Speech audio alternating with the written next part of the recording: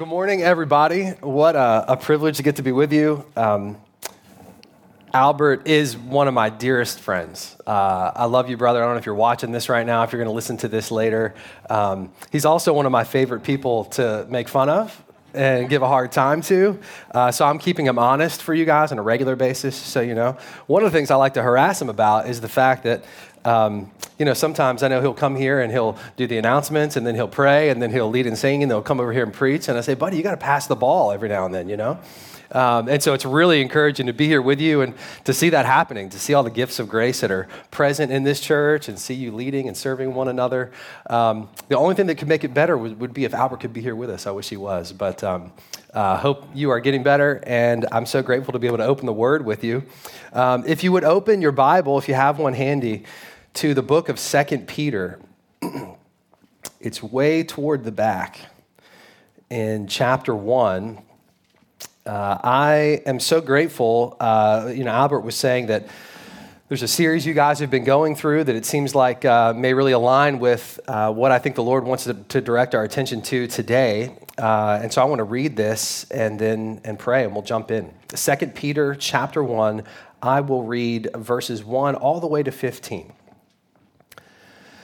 Simeon Peter, a servant and apostle of Jesus Christ, to those who have obtained a faith of equal standing with ours by the righteousness of our God and Savior, Jesus Christ.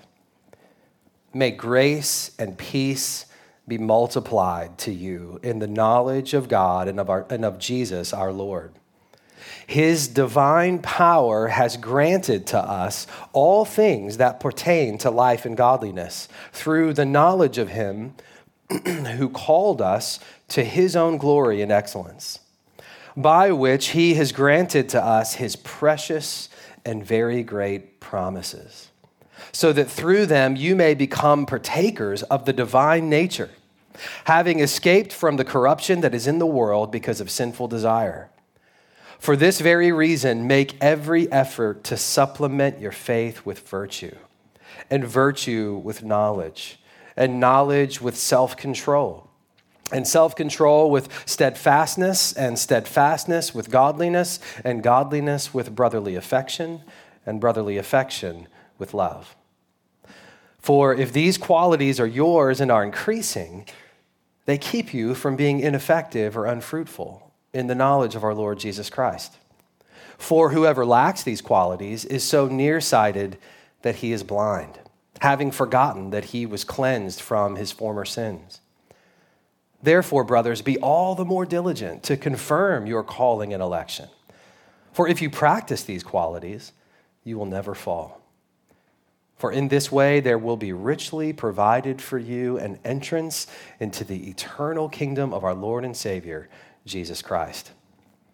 Therefore, I intend always to remind you of these qualities, though you know them and are established in the truth that you have. I think it right, as long as I am in this body, to stir you up by way of reminder, since I know that the putting off of my body will be soon, as our Lord Jesus Christ made clear to me. And I will make every effort so that after my departure, you may be able at any time to recall these things. Let's pray. Father in heaven, we are so grateful that you have not left us to ourselves to figure out life and godliness, but you have given us your Spirit and you've given us your word to instruct us and to guide us. And so, Lord, we come before you this morning simply as your people with open Bibles and open hearts, and we pray that you would work among us, that you would minister to us individually and collectively according to our need for the glory of Christ. In his name we pray. Amen. Well, let me orient you a little bit to this part of the Bible. So 2 Peter is Peter's swan song, you might say. These are Peter's last words publicly to the church. You might have heard in verse 14, he says his death is imminent. You remember he said, the putting off of my body is coming soon. He knows that the end is close for him. Jesus had told Peter that he would follow him in crucifixion. Historical tradition tells us that prediction, that prophecy from Jesus came to pass when Peter was martyred under Nero after a great fire in Rome in 64 AD. And in this last letter, Peter writes to a group of Christians who, he says in verse 13, already know the qualities that mark Christian life. And they already are firmly established in their convictions. He says they're established in the truth. And so he's talking to or writing to these Christians who already have a very firm foundation because he wants to encourage them to make every effort to grow in the knowledge of these things and in the application of things in their lives, even long after he's gone. He doesn't want them to forget. Martin Luther was apparently once asked why Sunday after Sunday he just kept preaching the gospel. Luther would come and preach justification by faith over and over and over again, and apparently at some point someone in his congregation kind of cried uncle and said, hey, why the same thing over and over? And he apparently looked back to them and just said, because week after week you forget it. And I think what Martin Luther knew is the same thing as what Peter knew, which I think is the same as what you and I know in our Christian lives, is that it is so easy for us to forget the foundations of our faith. What happens so often, I think in every age, is that Christians are tempted to that kind of spiritual forgetfulness, which leads to a kind of spiritual boredom, a spiritual apathy or laziness. And when we find ourselves in that kind of place, it makes us vulnerable to certain things. It makes us susceptible, particularly to the misleading of spiritual novelty. But what Peter is telling us is that what we really need is not something new. We need what's true. In other words, we need fresh encounters with and fresh applications of the truths that we are already, many of us, established in.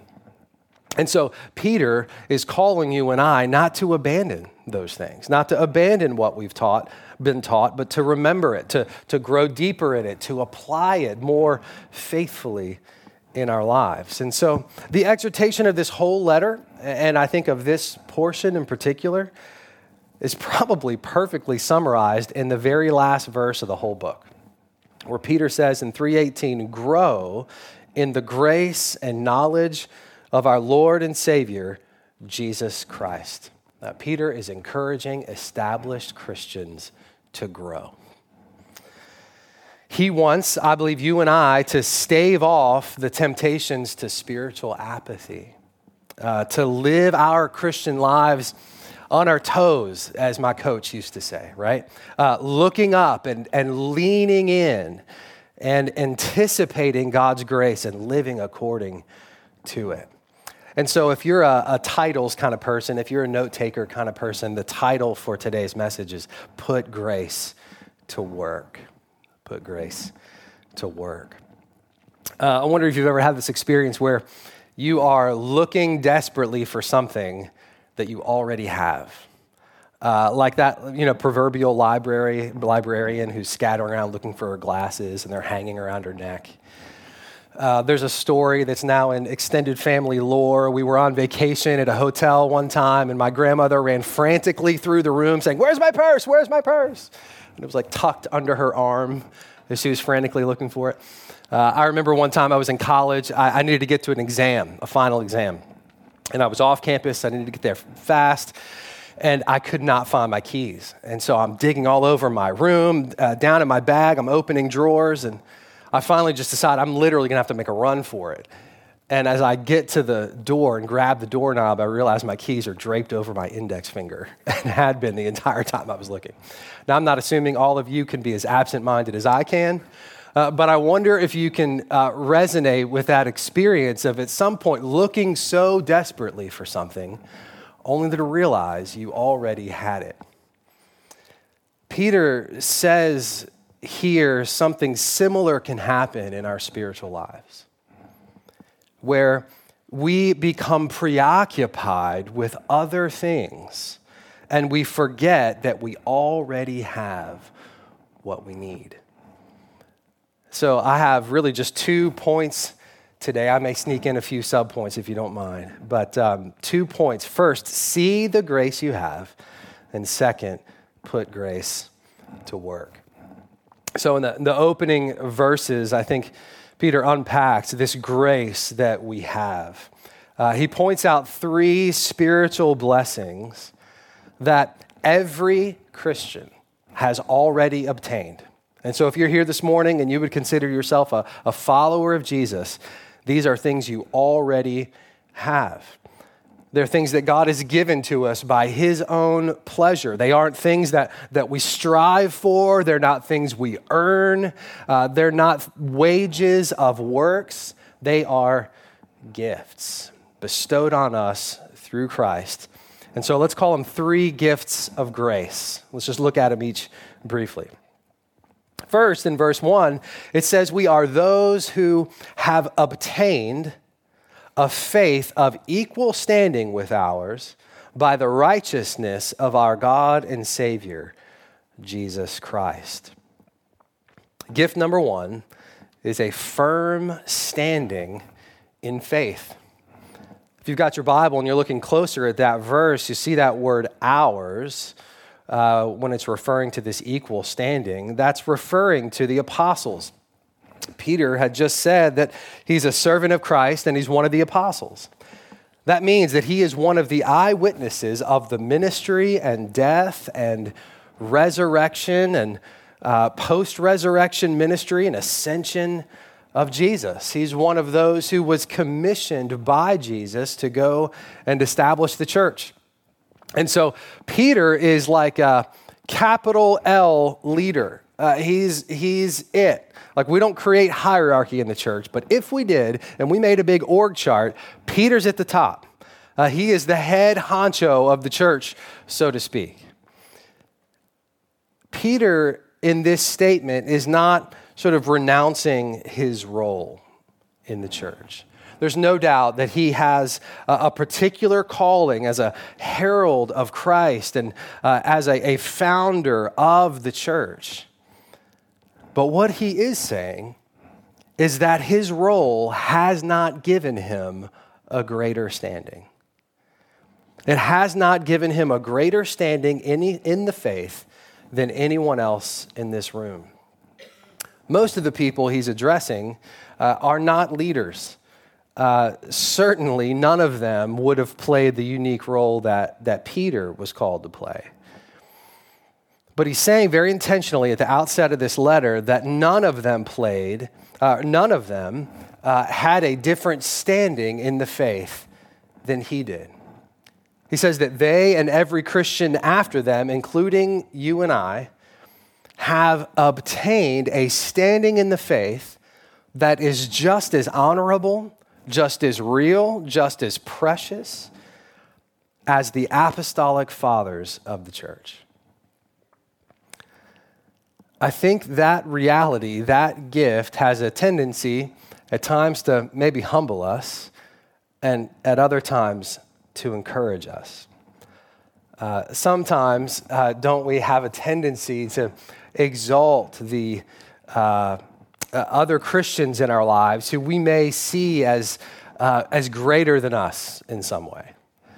The super gifted guy or the super godly friend, or the people that we listen to online. Maybe we download their sermon podcasts, or we follow their articles and writings and influences. We have a tendency to put at times those people on a pedestal. Sometimes we do this with pastors. As much as I love my friend Albert, one of the things this passage is saying is that Albert has a very important task, but he's no more special in his standing in the faith than anyone else in this room. Peter says, we have all obtained a faith of equal standing, but why? Well, because you and I didn't earn that standing, we obtained it. Do you see that? It says the standing in the faith we have before God is not something we've achieved, it's something we've received. It wasn't given to you and I because of our merit. It was, as Peter says, by the righteousness of our God and Savior, Jesus Christ. So the means by which we find that standing, being equal among all people at all times, helps us see that the standing that we have in that faith is no better or worse than anyone else's. Ephesians 2, for by grace you have been saved through faith, and this is not your doing, it is the gift of God, not a result of works, so that no one may boast. No one, not the Apostle Peter, not any leader, not you and I. You and I were not saved because of anything you've done. You were saved because of what Christ has done. And so that means no one can move you up or down the ladder of faith. That's grace gift number one, that in Christ you have a sure standing in the faith. Grace gift number two is unwrapped, you might say, in verse 3. Peter says, his divine power has granted to us all things that pertain to life and godliness through the knowledge of him who called us to his own glory and excellence. So key phrase there. If you look back in verse 3, it says, he has granted. Past tense, one directional, granted. It's already been given. You've already got it. What is it? What's gift number two? All things that pertain to life and godliness. That's a pretty all-encompassing gift, isn't it? All things that pertain to life and godliness have been granted to you. They are currently in your possession. It's amazing that as a child of God, you have been united with Christ, and you have in your possession this morning all things that pertain to life and godliness. What are some of those things? Through your union with Christ, you are joined to the Father, and you have been given the indwelling of the Holy Spirit. You have before you this morning the word that the Holy Spirit inspired. You have the church. You have this community of saints where you bring your particular gifts to bear and they bring their particular abilities to bear and fill in the parts that you lack. The key that you and I need in order to move forward in godliness is not out there somewhere. According to Peter, it's part of this gift, this possession that you and I already have. Now let's look at grace gift number 3. It's in verse 4. He says, by which he, God, has granted to us his precious and very great promises, so that through them you may become partakers of the divine nature, having escaped from the corruption that's in the world because of sinful desire. So there it is again. If you caught it for the second time, third time, something like it, it's something that has been granted. What's been granted in this case? Peter says his precious and very great promises.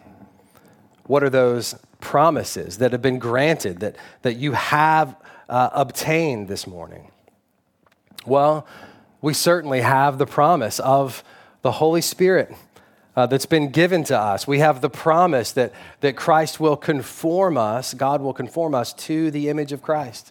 We have a promise of a future inheritance that is imperishable and undefiled and unfading. But I think to get a little more specific, it would help to see what's the point of these promises. Peter says that the purpose of them is that you may become partakers of the divine nature having escaped from the corruption that's in the world. Divine nature here is about a way of being, the way Peter uses it. So, like if you know a very caring person, like I'm just going to imagine hypothetically for a second that Kim Sharp is a really caring person, okay? Like I walk in this morning, she immediately gives me the grand tour, tells me what's going on, answers questions that I have but haven't even asked yet. She's just so helpful, right? Well, if one of you were talking to me about her after the meeting today, something that would make sense for you to say would just be, oh, that's Kim's nature. That's just who she is. That's what she's like. Of course she would do that. Well, when Peter talks about us partaking in the divine nature, he's saying that God has given us his promises to make us like him in the way that we live. So that if someone were to look at you and say, oh, they're, and you're trying to be godly, you're seeking to live out godliness, it would be natural for them to say, oh, that's their nature. That they have the divine nature working out in their lives in the way that they live. Peter will talk in this book about how the world is corrupting, how it's decaying, how it's corroding. And before we knew Christ, we were subject to that decay in our lives, weren't we? Can you just think back for a moment on the season of your life, if you can recall it, apart from Christ? Peter tells us that in Christ, God is making all things new. And that's not just hypothetical. He's making you new. He's making us new. And he delivers us from that bondage to sin. He delivers us from that slavery to the decay of the world around us. And he empowers us then with the Holy Spirit to live according to his divine nature. Colossians phrases it like this, that he is conforming us into the image of Christ. And so we have all the resources available to us right now that we need to increasingly partake of that divine nature in the way that we live. So, in light of all those things that we've been given, and in light of the purpose of those promises, Peter makes a shift in verse 5. And he says, for this very reason, now what? Make every effort to supplement your faith with virtue. So in other words, Peter's saying, okay, you found your glasses, you found your purse, you found your keys, you're aware of what you have. Now stop walking around like you are lost and broke and blind, and put those gifts to use. Begin to experience the freedom that comes from putting that grace to work. Now twice here Peter says, make every effort. In verse 10, he will say things like, be all the more diligent. Now it's funny, it might sound a little off. After all this talk of grace and gifts, things being granted apart from our effort. When Peter calls us to then make effort and be diligent, is this like moralism? Is it legalism? Well, I think it's important for us to reckon with the fact that grace is absolutely opposed to earning.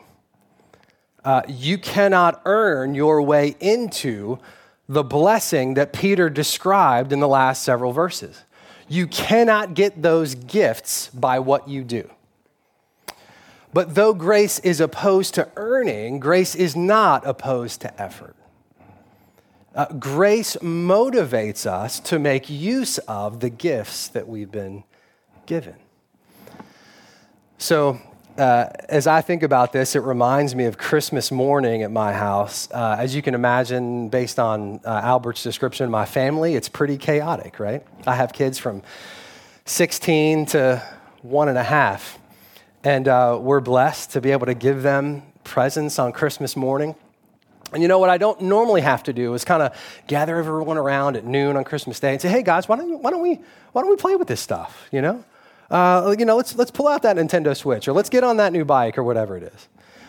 No, normally they're like seeing how many of the gifts they can use at the same time, right? Like somebody's got a robe on or a new pair of socks and they're riding a bike and they got a phone under their arm. Like they're trying to cram all those gifts in as much as possible because they're so excited about all of it, right? Well, as the children of God, likewise, it's our joy. It's our delight to make use of the gifts that God's given us. Unburdening ourselves from slavery to sin is not a drag. It's part of the privilege of freedom in Christ. And Peter wants to encourage us this morning to make use of these incredible gifts. You know, I experienced this, I think you might think of in a small way recently, but it was very real for me. I found myself in this place where my prayer life had just been flat. And I don't know if anyone here can relate with this. I'm sure Tuesday night you guys will have an amazing prayer meeting and you don't know what I'm talking about at all. But, I'm a pastor. I'm praying. When people text me and say, pray, I'm praying, but it's kind of this on the way to the store, oh, yes, Lord, and please be with so-and-so and so-and-so. And I just found myself over the course of a week or so just burdened. I just found myself heavy and aware of these anxieties and pressures that I was carrying. And so, man, I remember it was on a Thursday morning. I just set my alarm clock 30 minutes earlier or so. And I went downstairs and got that cup of coffee. And I sat down in my chair and I just talked to God. I mean, we just talked, right? And I just unburdened my soul before the Lord, cast my cares on him. And friends, when that cup of coffee was empty, and me and the Lord had this talk, I did not stand up from my chair and say, well, man, I'm glad I've checked that box. Like, what's next on today's do list? I stood up and said, thank you, Jesus. I am freer than I was 30 minutes ago. That was not a drag. That was not a duty. That was me experiencing your grace at work in my life through the effort of a little bit earlier and a little focused attention. As if that's really actually much effort, right? That was me experiencing the fact that it's my foolishness that keeps me from prayer, not the Lord. And it's God's faithfulness that meets me in prayer. And yet, how often do I foolishly live my life with these incredible gifts at my disposal that I simply don't make use of? Not only for God's glory, but for my freedom and my good. Friends, God wants us to put his grace to work so we benefit from it. Supplementing my faith with the virtues of humility, maybe a little discipline and prayerfulness, was far from a ladder to a greater standing. It was making use of grace. And so that's the kind of life that Peter is calling us into in this chapter. There's a list of things here people call a virtue list. It's similar to a couple of others in other parts of the New Testament. This is not some kind of ritual or legal rule where it's like, okay, first do virtue, okay, check, now do knowledge, now do something. No. It's just describing a way of life in Christ. And so let's just look at this list really, really briefly. He calls us to virtue. That is a life governed by God's principles. He calls us to knowledge. When that's used in Scripture, it includes intellectual understanding, but is always more than that. In the same way that a husband and wife would know information about each other, but that information leads to greater relational intimacy, so it is with God. He wants us to grow in that kind of knowledge of one another. He says to add self-control, the ability to not let our passions overtake us and drive us. Calls us to steadfastness, that is persevering in those things over time and through difficulty. It was amazing just in a few minutes this morning talking to a few people who have persevered in the faith for decades and are still here this morning turning on the lights and running the sound. Nobody's writing blog posts about those people, but those people permeate the life of this church and the church. Steadfastness, godliness, that is a likeness to God, an imaging of him in the way that a child might imitate their parent. We are to be like God in the way that we relate with others. All of that overflows then into an affection for those that God loves, a brotherly affection for one another. And then it adds to that, finally, is this kind of summary capstone that we add a life of love. After this list, Peter shows two implications of these qualities. What happens when that kind of stuff marks your life? He talks about what happens if you do have them, and then on the other side of the coin, what happens if you don't. It says if you have them and you're increasing in them, you're growing in them. So in other words, we don't go from, I was blowing it on all these Sunday morning, then I heard a sermon and had a prayer, and now I've got them all. The description is that over time we increase. We don't become perfect overnight, we grow in them. And he says, if you do, verse 8, they keep you from being ineffective or unfruitful. Man, I think all of us want our lives to count for something, right? Whether you're kind of at the front end of life and you're anticipating what are you going to do with it? And man, I really want it to have purpose. And what would God have me study? Or what kind of career should I get into? I want it to matter. Whether you're kind of looking at life largely in the rearview mirror and you're thinking, I don't want to waste another breath. How can I be sure that my days matter? Well, according to Peter, if you want to feel like you are making an impact, the way to ensure effectiveness and fruitfulness is by adding these qualities to your life. I think that is something incredibly countercultural about Christian faith. I think in the day we live in, so many people want a platform, but they want to bypass the formation necessary to earn that platform. We want to have gifts and influence and abilities that immediately makes us famous, fast, or at least influential. But according to Christ and his word, the key to that kind of influence, that effectiveness and fruitfulness in the kingdom of God is not fast and famous. The key to effectiveness and fruitfulness in the kingdom of God is the diligent pursuit of Christian character. That if you have these kind of qualities increasingly, that will inevitably have the overflow of fruitfulness. Next, Peter diagnoses what's going on when these qualities are lacking. I think all of us have been in seasons where we were not growing in the faith the way we wanted to be. I've been there. I had fits of it recently. But Peter shows us what's going on when that happens in verse 9. He says, "For whoever lacks these qualities is so nearsighted that he's blind, having forgotten that he was cleansed from his former sins." I'm nearsighted. If I didn't have my contacts in this morning, I would no way be able to read the clock on the back of that wall that tells me I've got just a few more minutes. Peter's using that kind of vision to help us see it's possible to get so nearsighted that it's so bad you can't even see your hand in front of your face, that you're functionally blind. And he's saying that the cause of spiritual stagnation is this kind of spiritual amnesia. It's this forgetfulness. Because the cause of spiritual amnesia is a preoccupation with the present. You're so nearsighted, you're so fixated on what's right in front of you and whatever is going on right now in this moment, that you have forgotten that you were cleansed of your former sins.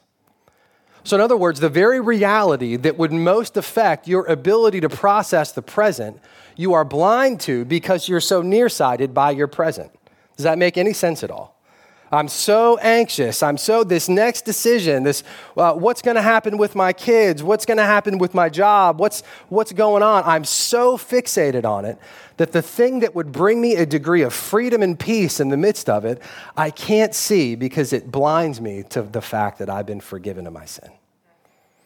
Isn't that amazing that Peter says that's the truth that's most deeply needed in those very moments is what? Some novel spiritual enlightenment. Some fascinating thing that no Christian has ever heard before that I need to get a hold of. No, what we most need is the remembrance that we were cleansed of our former sins. God didn't merely improve you or uplift you or inspire you.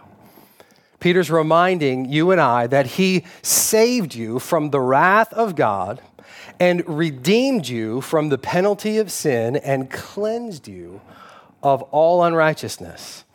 And he says, if you remember that gift, you will see beyond your circumstances and grow in the nature of God. And so in light of all this, Peter then concludes in verse 10.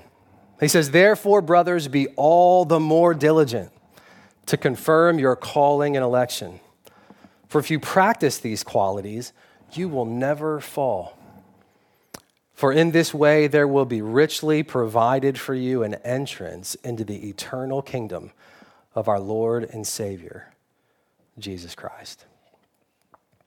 If you are in Christ, your calling and election cannot change. What God has done, no one can undo. What can be undone is your confidence. So Peter says, work at it. Be all the more diligent to confirm these things. The antidote to stumbling and blindness is remembering what you have and putting it to work. And when you do, he says, you'll not only cast off the blinders of preoccupation, he says you'll secure for yourself a certain kind of entrance into the kingdom of God. That rather than limping across the finish line, you will experience an entrance that's rich, he says. That's full of confidence in Christ and of the destination that's in front of you. So you can't focus on and run toward a destination you can't see. And so the way you run forward to that entrance is by remembering and making use of what you have. Just think about the people you know who have been running the race for a long time, running it faithfully, running it well.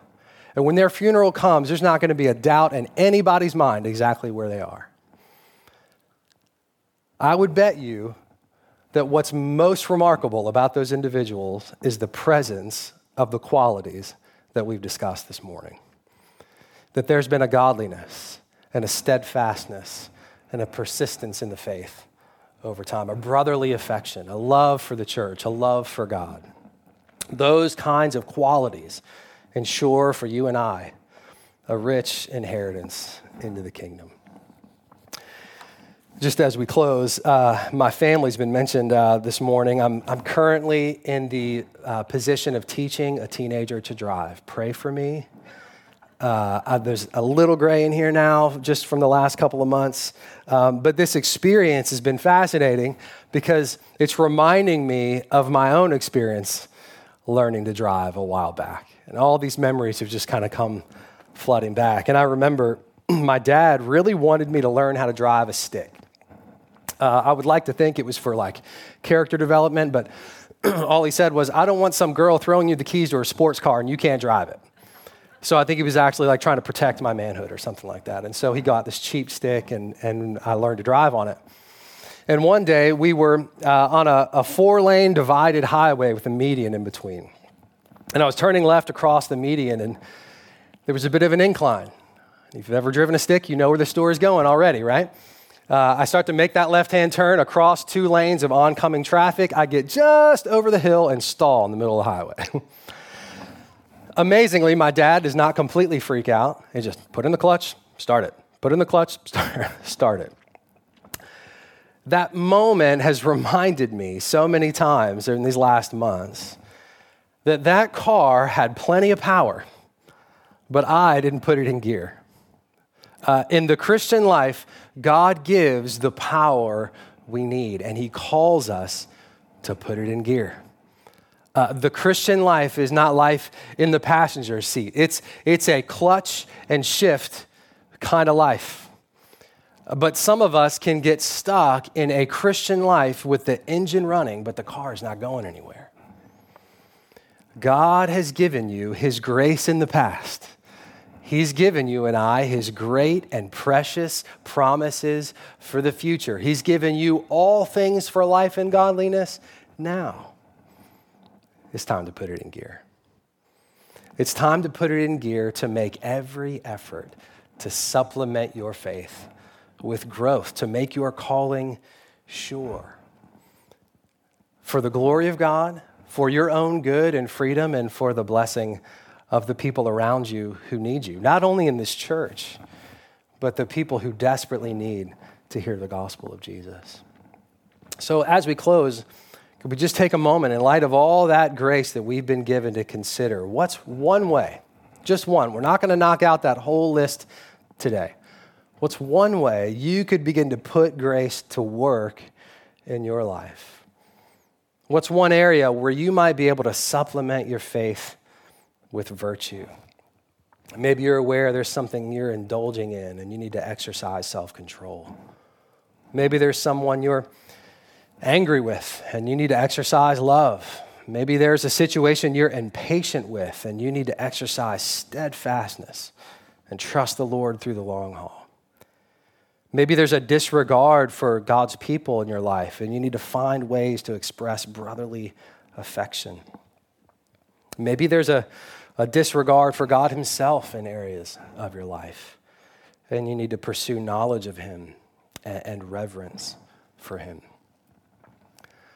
It doesn't take most of us long when we consider questions like that to start to put our finger on some area.